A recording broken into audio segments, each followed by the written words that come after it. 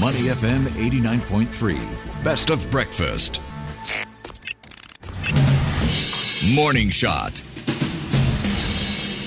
Welcome to the Breakfast Show, folks. This is Morning Shot with me, Imad Akhtar. Come November, China will be holding a nationwide population survey that's aimed at helping the country plan its population policies. It's an unexpected poll as authorities struggle to boost the country's declining birth rate.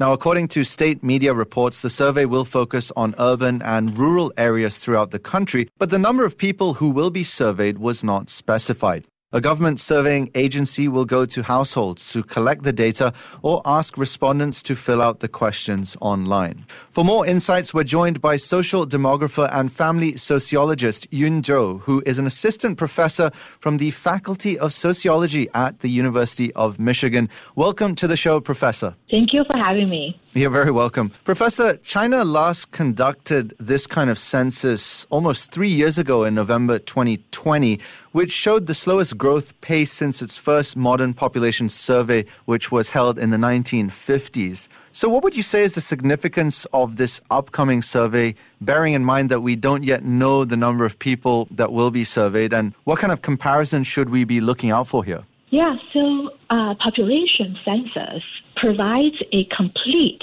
enumeration of every individual living in the country at the survey time. So often for census, it is a time-intensive and resource-intensive undertaking. For most countries that conduct population census, it is often conducted every 10 years. China does it every 10 years, and so does Singapore. So for population census, oftentimes it's hard to get to the most recent and the most up-to-date information. The sample survey in November is unlike a population census in that it does not look at or does not account for every single individual. Rather, it will take a sample of the total population. The advantage of doing that is it can be conducted in a shorter time frame. So it also provides a more up-to-date information about China's population structure and population composition. Okay. Now, according to local Chinese media reports, the survey is going to be focusing on urban and rural areas through the country. Can you help us better understand, Professor, how these surveys are conducted, and can you give us examples perhaps of the questions that are typically asked? Yeah, so for population sample survey, it collects what we call vital statistics. So it will collect, and this November one too, will collect information on individuals' birth, death, marriage, and for this one in particular, state media report indicated that it will also collect information on childbearing, as well as migration and employment and housing situation, as well as individuals' education and ethnicity. Okay, that's quite a wide span of topic areas. Now, as with any survey, accuracy is key. There's a huge focus on that these days. In China's case, given that they're so huge, to what extent will such a survey be effective in understanding the real changes in population? And what would you say is the margin for error? That's a great question. We like to say that if we have complete information on everybody at all the time, there will be no need for statistics. Just from a survey perspective, collecting sample survey rather than census is a conventional and customary approach in getting information about the population, provided that the sampling strategy and data analysis is done appropriately. So I myself is also on the lookout to gain more information about the nitty-gritty of the sampling strategy about this November survey. And I think having a clear understanding or having clear information about exactly how those households are sampled would be crucial for China watchers or demographers working on China to learn to what extent can we draw inference about China's broader picture of its population. All right. Now, we know one of the primary reasons this survey is being conducted is because of China's declining birth rate and the widespread concerns more broadly of citizens on the difficulties of raising children. What sort of policy changes do you think are needed in order to remedy the root cause, shall we say, of falling birth rates? Yeah, so in my own research, research, and I think a lot of the journalistic writings and scholarly writings that look at China's declining fertility have highlighted a myriad of reasoning that underpins individuals and especially women's hesitancy toward having children. But it's important to bear in mind when we consider low fertility or the declining birth rate as a problem, it's crucial to keep in mind whether it's a problem, if it's a problem, it's a problem for whom. And individuals' childbearing decisions are inherently a future-orienting act, and individuals make childbearing decisions taking into consideration a host of reasoning constraints, some of them financial, some of them time constraints.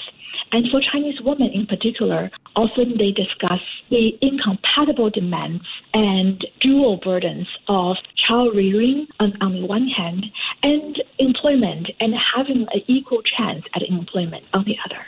All right. If you're just joining us, we're in conversation with social demographer and family sociologist Yun Zhou, who is an assistant professor from the Faculty of Sociology at the University of Michigan. We're talking about a nationwide population survey that China will be conducting next month that is aimed at helping the country plan its population policies. This is, of course, against the backdrop of authorities' struggles to boost its declining birth rate. Professor, we understand that authorities have increased the rhetoric surrounding the sharing of child-rearing duties. But that being said, paternity leave happens to still be limited in most provinces. Now, China is ahead of other countries in many aspects, but on this front, what would you point out as the key challenges behind changing traditional mindsets around maternal versus paternal duties, and what kind of support needs to be injected beyond paternity leave? That's the million-dollar question, isn't it?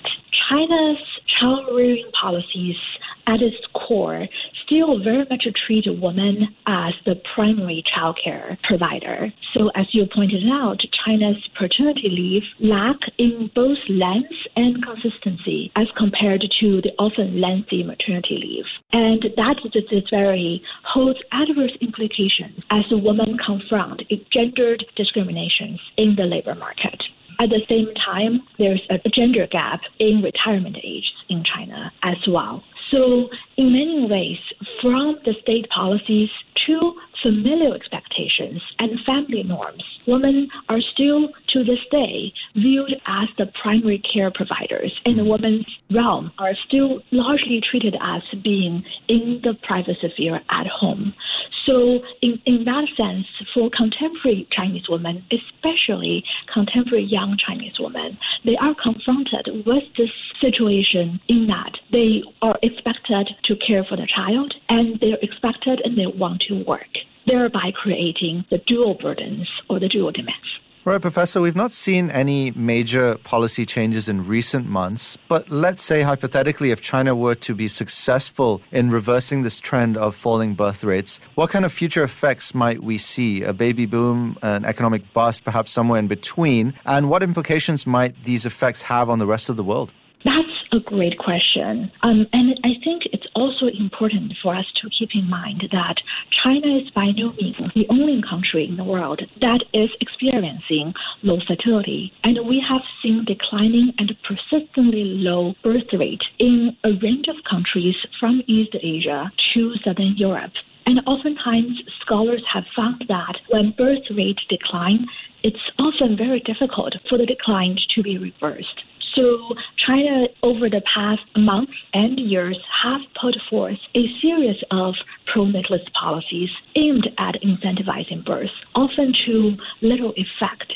So some of the policies are focused on providing childcare, some are focused on providing monetary incentives in certain cases. But from experiences from other countries, we also know that individuals make childbearing decisions under a host of conditions and constraints that bear without any fundamental structural changes that would boost the sense of well-being and security. Those single-focus policies often have very little effect in achieving its intended goal of incentivizing birth.